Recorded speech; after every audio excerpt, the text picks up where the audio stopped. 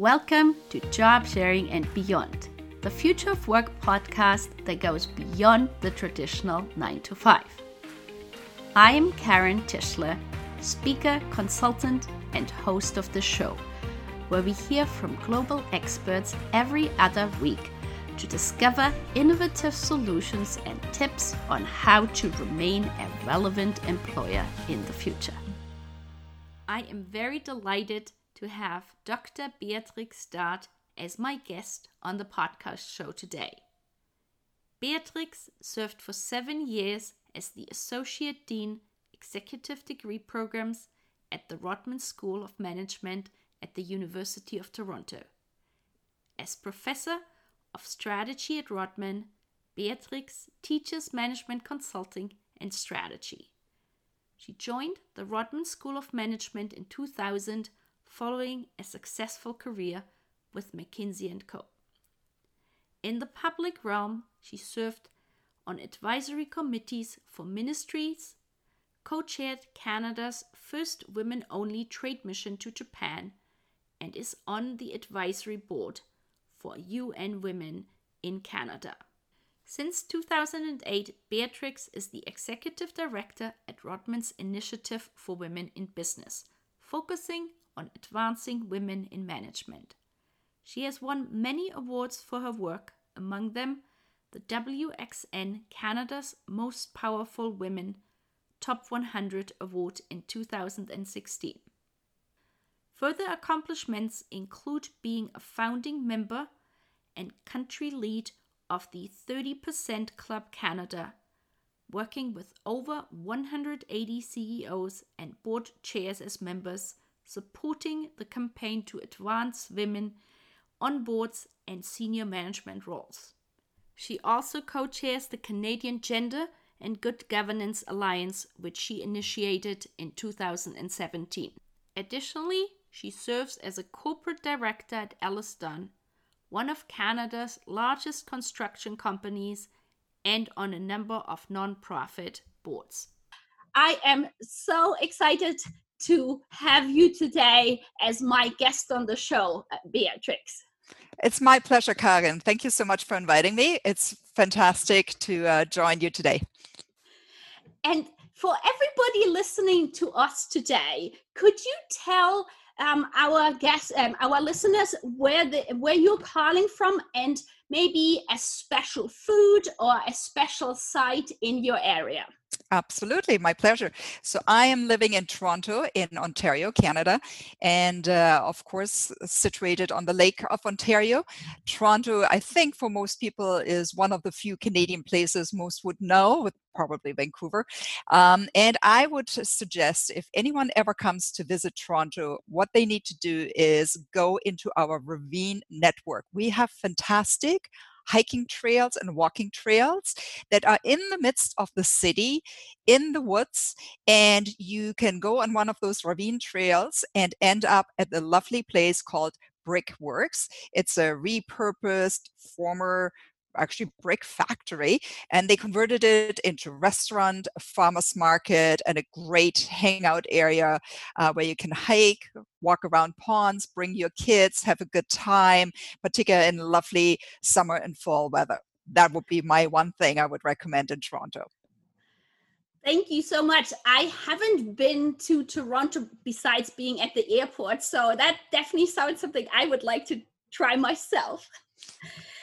So now you spent your early career as a management consultant at McKinsey, and I've read that when you had your daughter and you were considering your career options, you were asked to do an internal project on how they could retain some of the consultants given the work-life balance, especially as a consultant.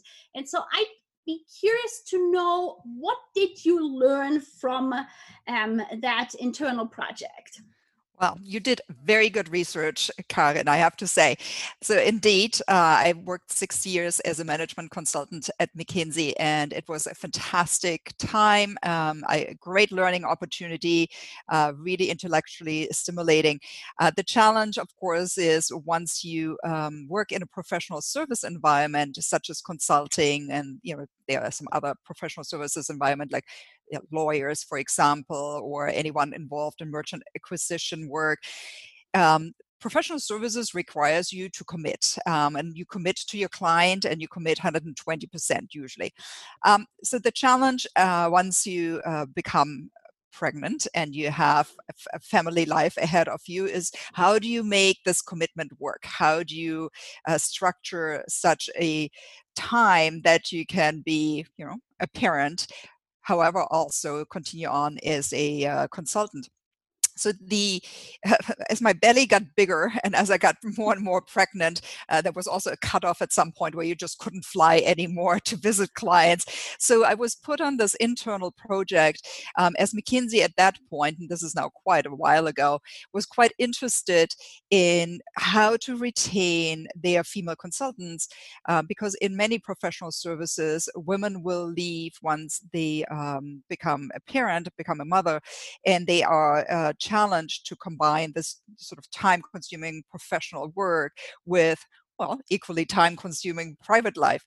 And so they put me on this project asking about, okay, what would it take? What would we need to do to make this a success? Which, back then was already very forward-thinking. So I give full credit to McKinsey here.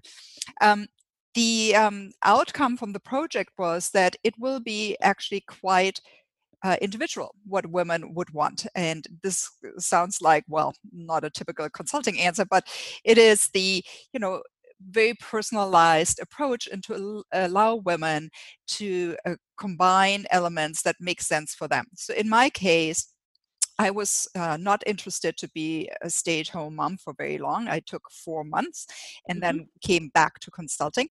And in my case, McKinsey actually supported that I went to one of the client visits with child and nanny to try that out. So to have childcare coming with me to see whether that would make a difference. And it certainly made a difference. However, as I mentioned, if you work in professional services and you're trying to give your 120%, if you know your child and nanny is waiting in the hotel room, you do what you need to do, but you don't go the extra mile. You don't want to do the client dinner at the end of the day. You want to be back in the hotel room. So although it was, a worthwhile trial and a nice idea to try out, and very generous by McKinsey to do so, in the end, nobody got what they deserved, right? I felt I shortchanged the client by not putting the extra time in. I also felt that my daughter, by the time she was 1, she had 45,000 air miles under her belt, was probably traveling too much, and it just didn't quite work out, to be honest.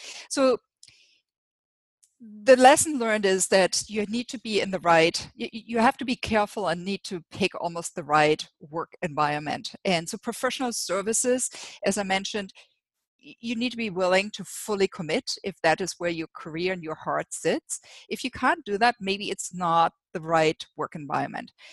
I think being careful about or being choosy, like being selective where you work and in what kind of environment would allow you to have a much better work-life integration. I actually don't call it balance because really it's an integration. And so for me, it worked out to go into the academic world. For me, that was the place where I had more control. Academia allows you to structure your days and your weeks and months and with much more control than professional services. I would say the other takeaway on a more personal level is you also need to have the right partner to support you. If you're ambitious, and I hope everyone who's listening has some ambition, if you're ambitious, go for it. You don't feel society is telling you you have to step back and have to do all of the compromises because you decide to also be a parent. go for your ambition, live it, but you need to have the right partner in place. You need to have also the right environment in place, and that is, for example, being in the right industry or being in the right work environment where it is possible to maybe give a little less than 120%.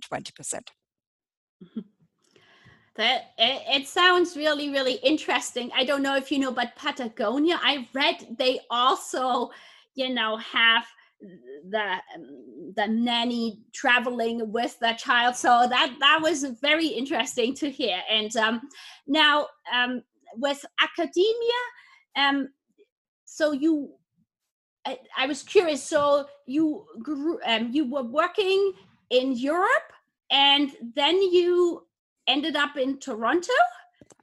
Okay. So I will give you a bit more context and background. So my university education took place in Europe. I actually went to the University of Constance.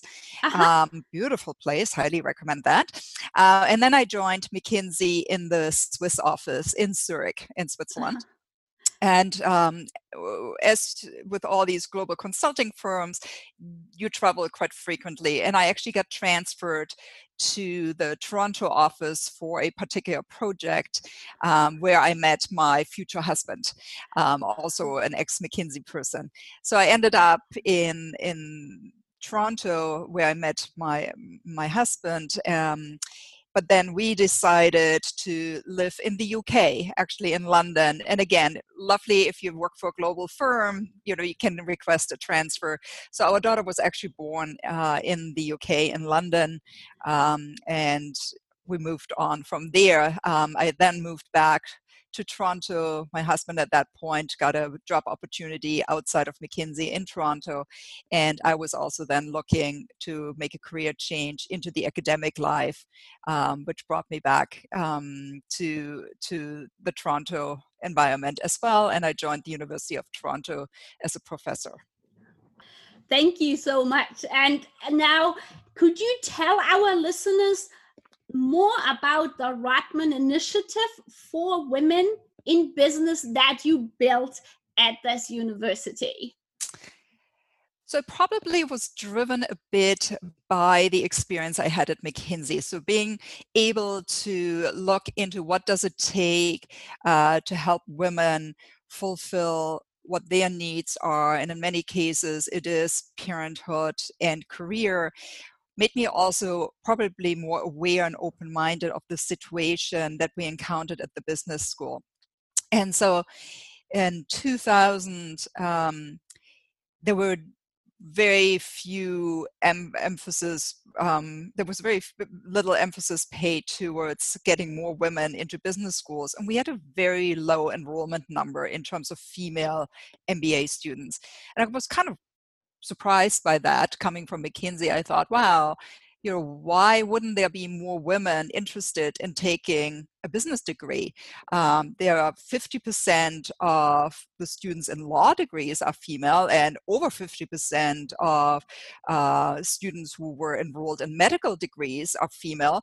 What is it about business that prevents people in this kind of professional education to come to an MBA?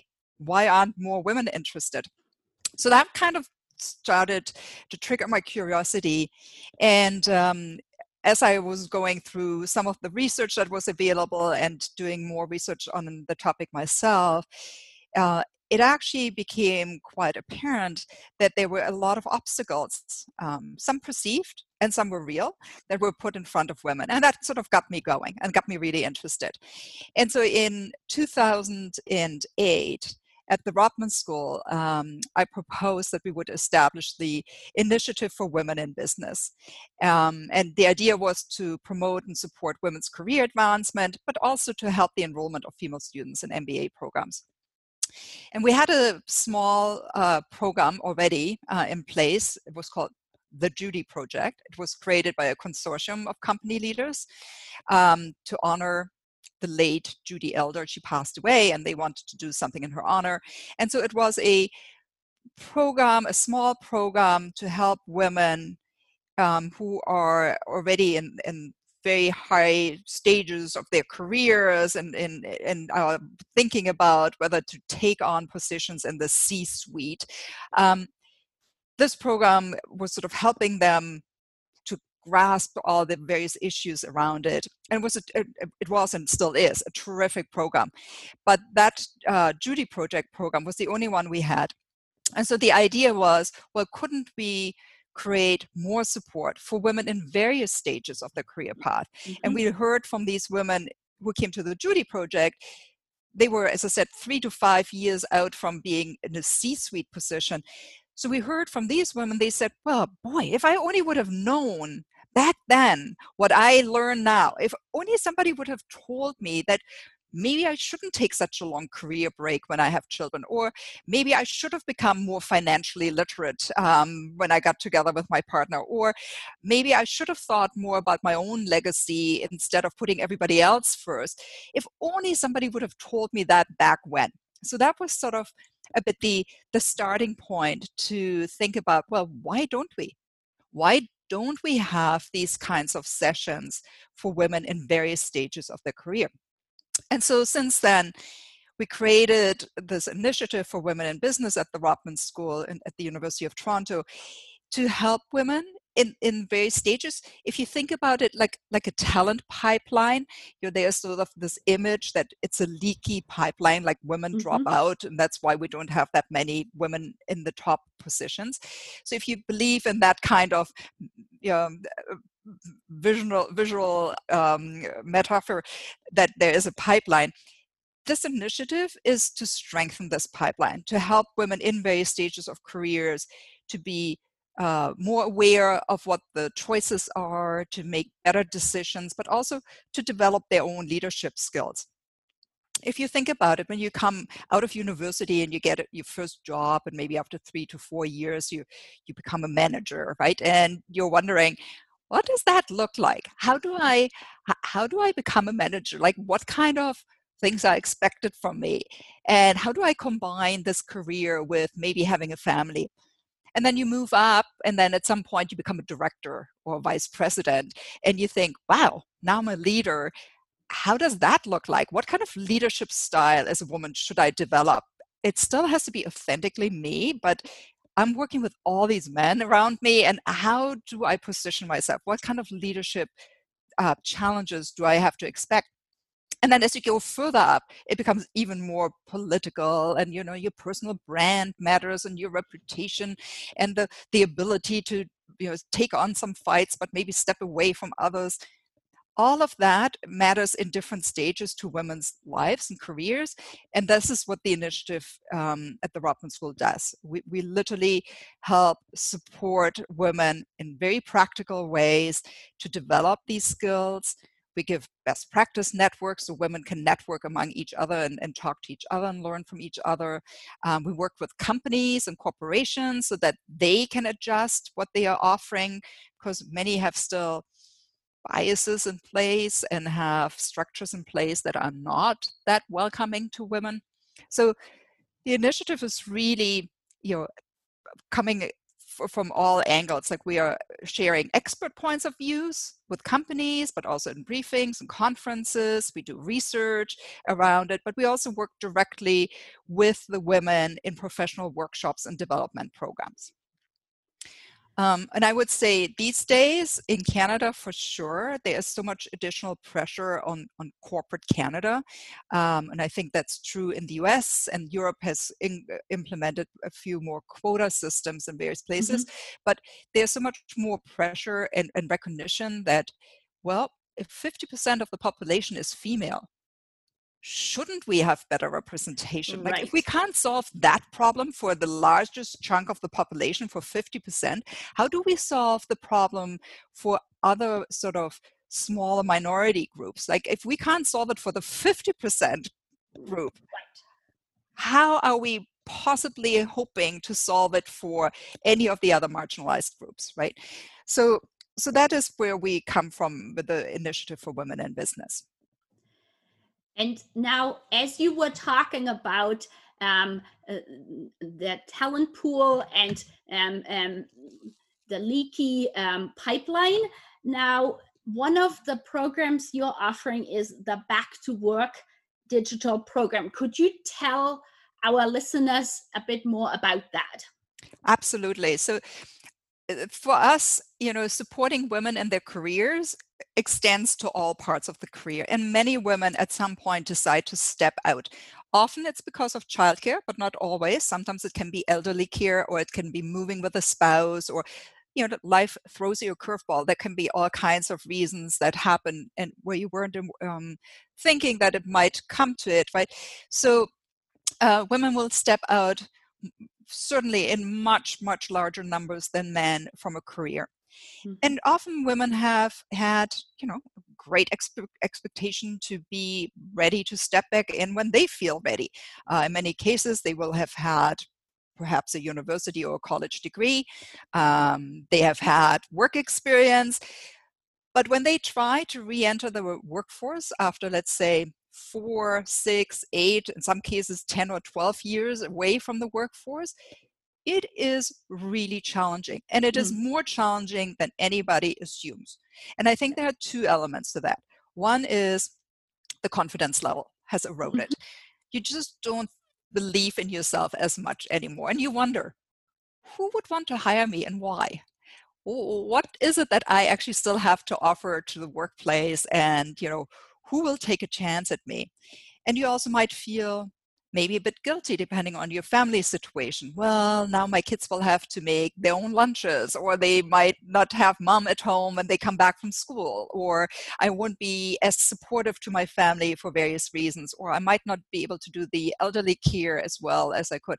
There might be various personal circumstances as well that erode your confidence level and your ability to find a new job.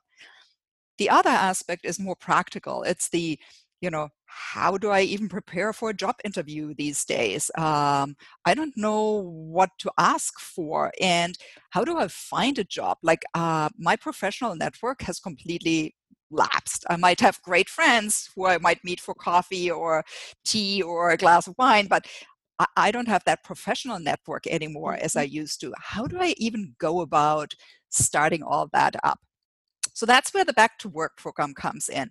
So it's a highly specialized learning program for women who are returning to the labor market after an extended period of absence. So, and it's practical stuff we're talking about. So we're talking about practical insights on hiring practices, or what leadership is currently looking like, or how digital marketing works, but also trying to increase the confidence and the resiliency. So we bring in experts, we have senior executives, but most importantly, we also have lots of partnerships with companies. Because in the end, you need to have a company who says, wow, I want to hire this woman. That is amazing. I can't wait to bring her into our workforce, right? So, and it's interesting because, quite frankly, there is now a gap in certainly in corporate Canada. I don't know as much currently in Europe, and with COVID, everything has moved a bit. But there certainly is a gap to bring these two groups together, the industry and the talent. Like there's a war for talent. Everybody wants the talented people, and they want talent from diverse backgrounds. Yes, I want to find women in technology. How do I find them? So we can bring that together. We can bring these amazing women who have been sort of, I call them polished up a bit through the program, who have gained their confidence again, who know how to negotiate for their job, who know what they want, who can bring forward their best self. We can bring those to the table. And that's what makes this program so exciting. So I've been offering it now since 2010. For example, our last cohort from last year, over 70% of the participants are currently employed after this program, right? So it has great success stories behind it, and we are lucky. We have wonderful corporate partners who are willing to work with us. And I think after all these years, we've put together a program that responds to both sides, to the emotional need to build up the confidence and reduce the guilt factor, but also to the practical side to get you as ready and as polished up for a job as we possibly can.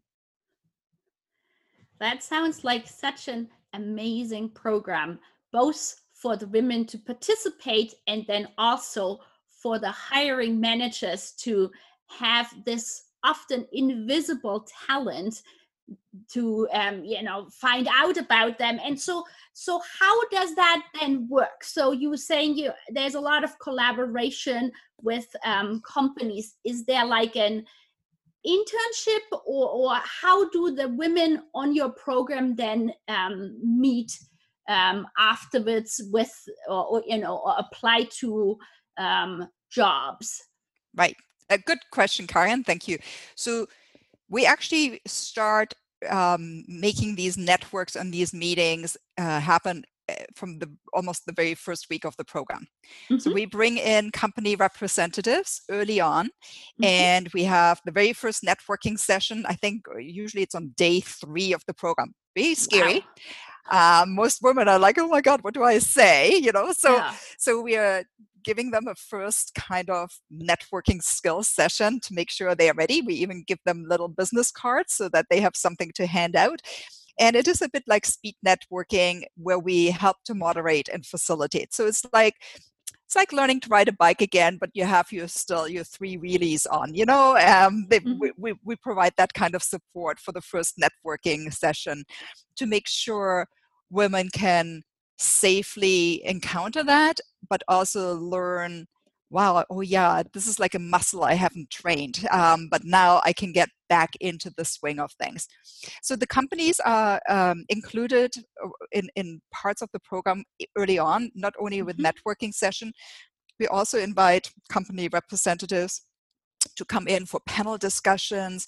We'll ask about, how the employment landscape currently looks like in their company, like what are sought after jobs, like what are their gaps they are trying to fill. And the representatives, often HR people, are quite happy to answer a variety of questions, because let's be honest, when you have been out of the workforce, some of your questions might be even a bit basic, but they are the burning questions, right? It's like, okay, how much flexibility can I expect? If my child is sick and I need to rush home, like, can I do that? Can I, how many days of vacation do I get? How do I handle my summers when my kid might be off school? And how much flexibility is there in working from at home, for example? Or questions just about as, can I expect the same kind of salary as before I stepped out? Like, can I expect that I can make that much money again? Or how low do I have to start and work my way up? Like, it's these questions you don't want to ask in an actual job interview, but you can ask them in the program, and people will willingly answer that, right? Because that's important, and this is what matters to anyone who's returning back to work, to be able to get true answers and real answers so they know where they stand. So the companies we partner with also allow our participants to do what we call little projects or tiny consulting projects. I don't want to overblow them. It's usually something a company is truly struggling with or has a question, and we put a team of women against these questions. For example, how could we as a company increase the attractiveness for disabled people to join us? Is there something we should be doing differently? That could be a project question. And so a group of women who is interested on that can choose that project. Usually there are a number of projects to choose from and can work on it. And then they have to dress up and give a professional presentation back to the company representatives, and usually on the company site. So they go to a board meeting room and they give their presentation about their research and their findings. And that has been such a confidence booster. Doing that again after many years of being out of the workforce, being able to come with an expert view on a topic you researched and to give a presentation, to stand there and to hopefully look polished despite your nerves maybe being there in the background. That has been a huge confidence booster. So the companies are involved with these projects as well. They come in to give tips, or they do little events at their companies where they invite the women to come and learn more about the companies as well. So they will do networking events on their sites. So we involve them fairly closely. So if women get to know the companies, they also understand more about the culture, what the opportunities at those companies are, and that gives them a starting point. Nobody has to work for any of those companies. They are free to apply wherever they like and wherever they want, but it gives them a professional opportunity to see what is there and to have the right confidence level. And if they want to interview with one of the companies, some do it for practice, just so they get their first job interview done. Some like it and actually really want to work there. Fantastic. So often matches happen between those groups of supporters, but it doesn't have to be. Many go out and do completely different work than our company sponsors provide. I love the idea of, doing the research project and then presenting, because I think what happens often that women who have been outside of the paid workforce for a long time often, I think, underestimate all the soft skills, leadership skills they have really learned during that unpaid care work. And so for them to be able to utilize them and, realize that even though it might have been 5, 10, 15 years, they get back into the game and present. So I think that's just awesome that that program provides that opportunity. Yeah, and as you rightly point out, Karin, there are a lot of transferable soft skills these women develop, and you almost have to point it out to them, because they said, "Nah, I was just at home." No, you weren't just at home. You have developed leadership skills. You have developed time management skills. You have developed organizational skills. In Canada, it is very common for women, in particular stay-at-home moms, to volunteer at something. Exactly. And to volunteer at their kids' schools, or to take on various volunteer roles in the large volunteer not-for-profit sector, which also allows them to develop excellent skills. So it's a question of teasing those skills out and repackaging them and making them part of your personal branding. So when you go for a job interview, you can say, yes, although I was stay at home, here's all the stuff I developed. Here are all my skills that I have honed. And here are all the experiences that I have created. I might have become an event manager because, at my kids' school, I was the one who always put on the, annual event for the school. There are so many skills that you can bring out. And we have fantastic experts in the program that help you package them in your resume and also in your job interviews, so that you know to talk openly and confidently about it. That sounds really amazing. And now in my research, besides your program, the only other similar program at a university I have found in India, but so far nowhere else. You might know more, but I'm just curious, why do you think there are so few of these programs? Because clearly there are many very skilled women, sometimes also stay-at-home dads, who would like to return back at a level that really allows them to fulfill their potential. Very interesting that you say that. So first of all, I have to give credit to a U.S. business school. So about, I would say more than 10 years ago, when I have been looking around what other business schools do in terms of advancing women, first of all, I was surprised how little there was. Like, we are still, in Canada even, we are still the only business school with such an initiative for women in business and this kind of portfolio of programs. There's no other business school that is offering that. And so I started to look in the US, and I found actually a business school in the US that had this kind of returnship program, or back to work program. The only one I found.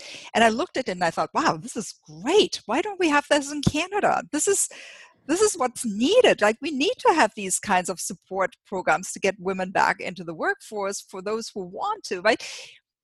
So, good ideas are not always invented, but they are borrowed from others. And so this was one of these great ideas that we borrowed from this US business school. It's Dartmouth Tech, by the way, who had this program way, way, way back then.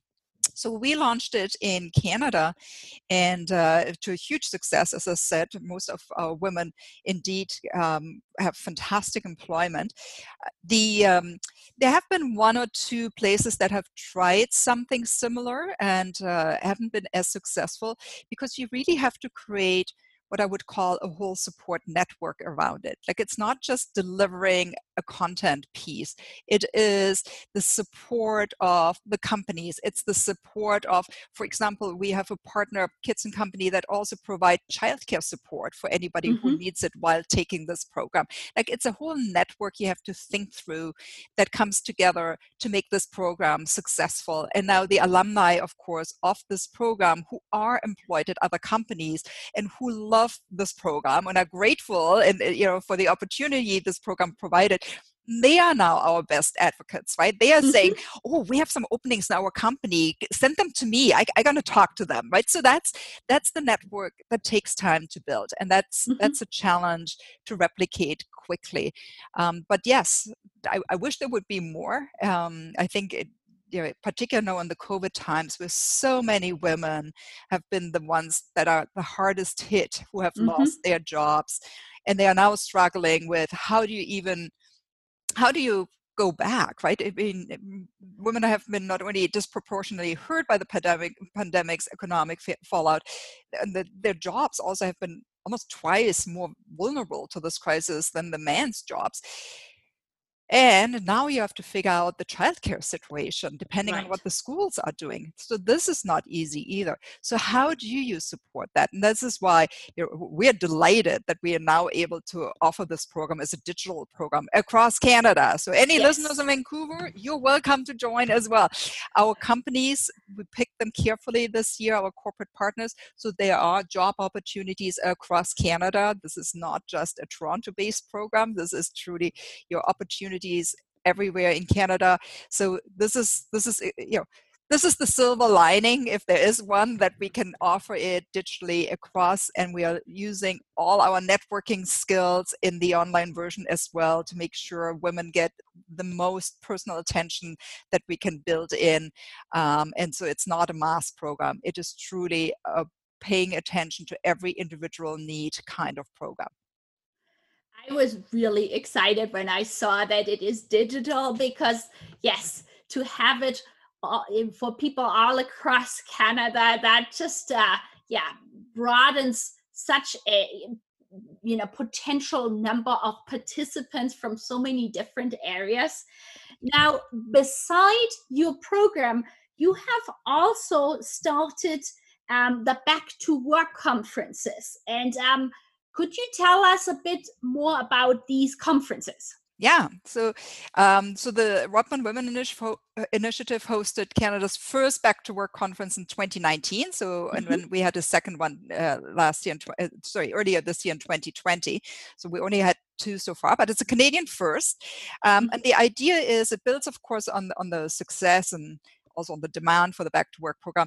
The idea is that this kind of one-day event allows us a bit to showcase the impact of the Back to Work program, but it's meant to be an opportunity for new potential women or candidates, but also new potential corporate partners to engage with us, so they can see it's like a marketplace coming together for a day. So we provide great content on the day, but it's more, I would say it's probably more like an appetizer version rather than the main course, which is, of course, the full program. But it's sort of the appetizer version.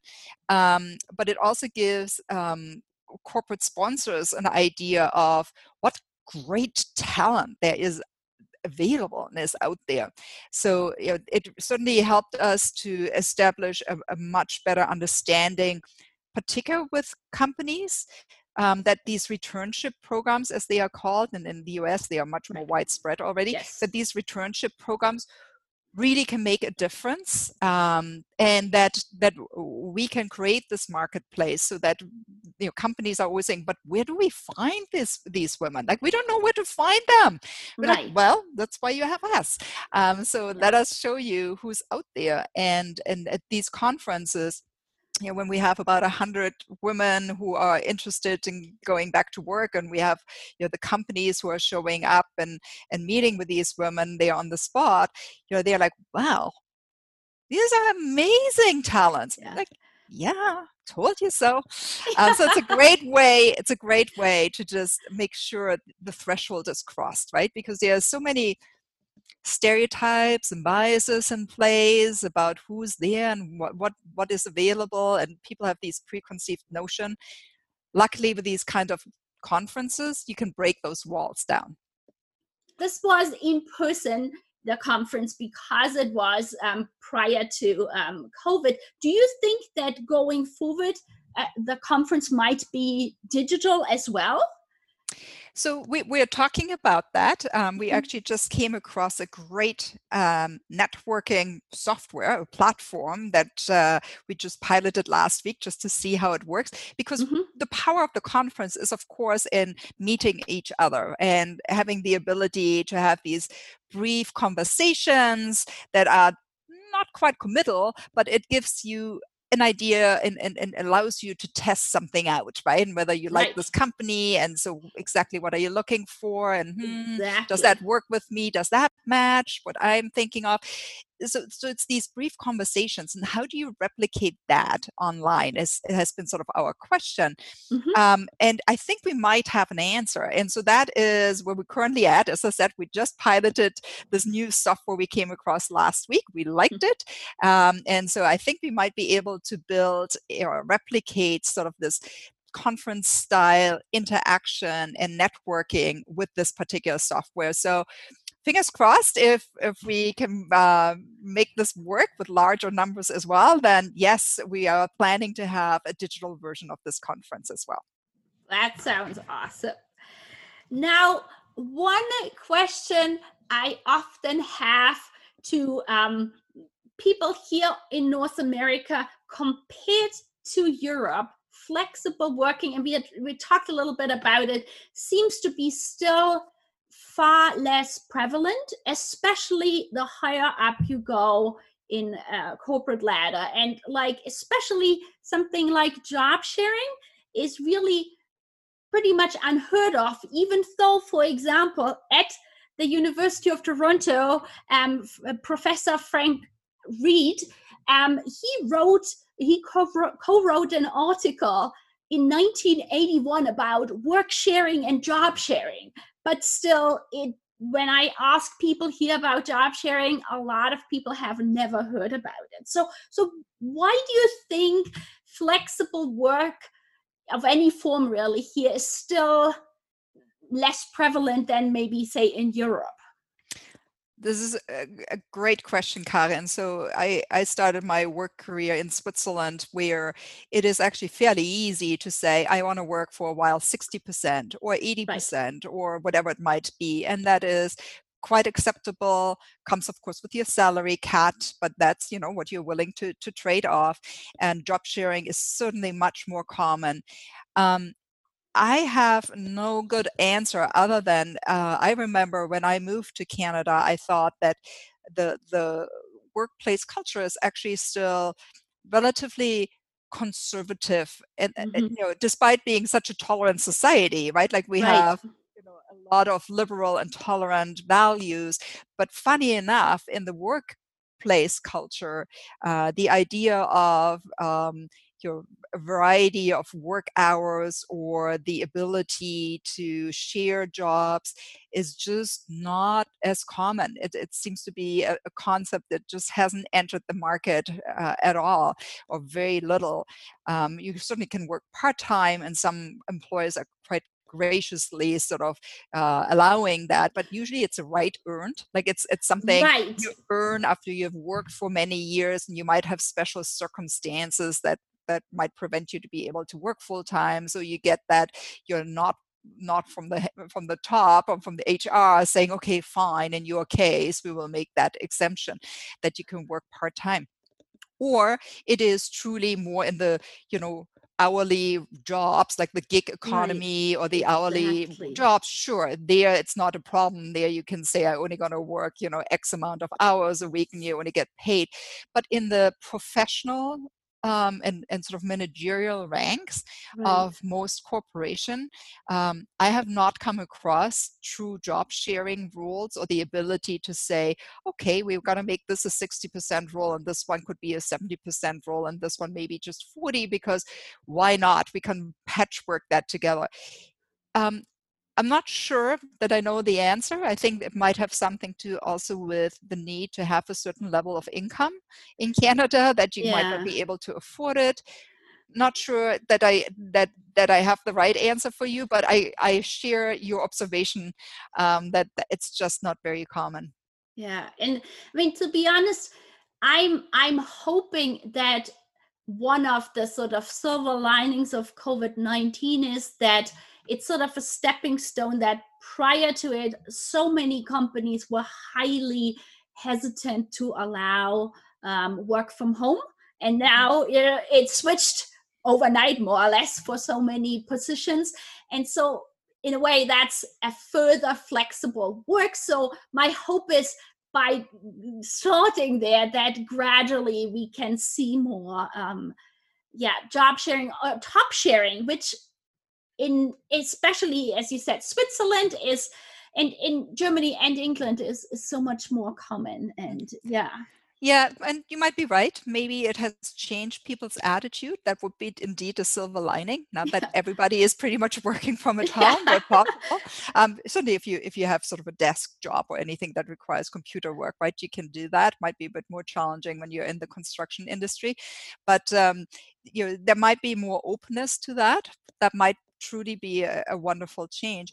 I mean, the working from at home has, of course, also its downside. If I might just segue into that for one moment, and that is, it's fine if you know and trust your team, and if you have worked in a team for a certain period of time. I think we can all make do with interacting via a screen or via phone calls and whatnot.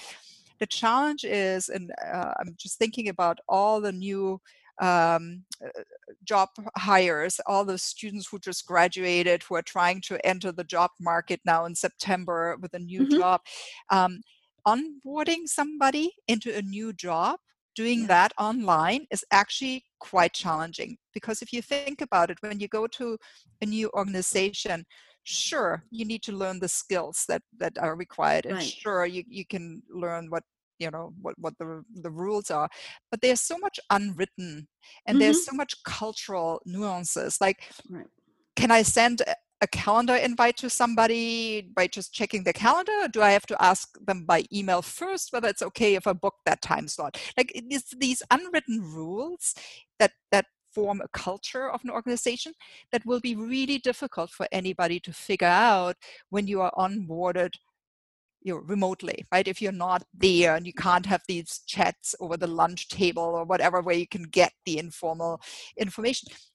Very challenging environment for anybody who's starting a new work, including for our back to work folks that are boarding a new role right now, trying to figure all these tiny differences out.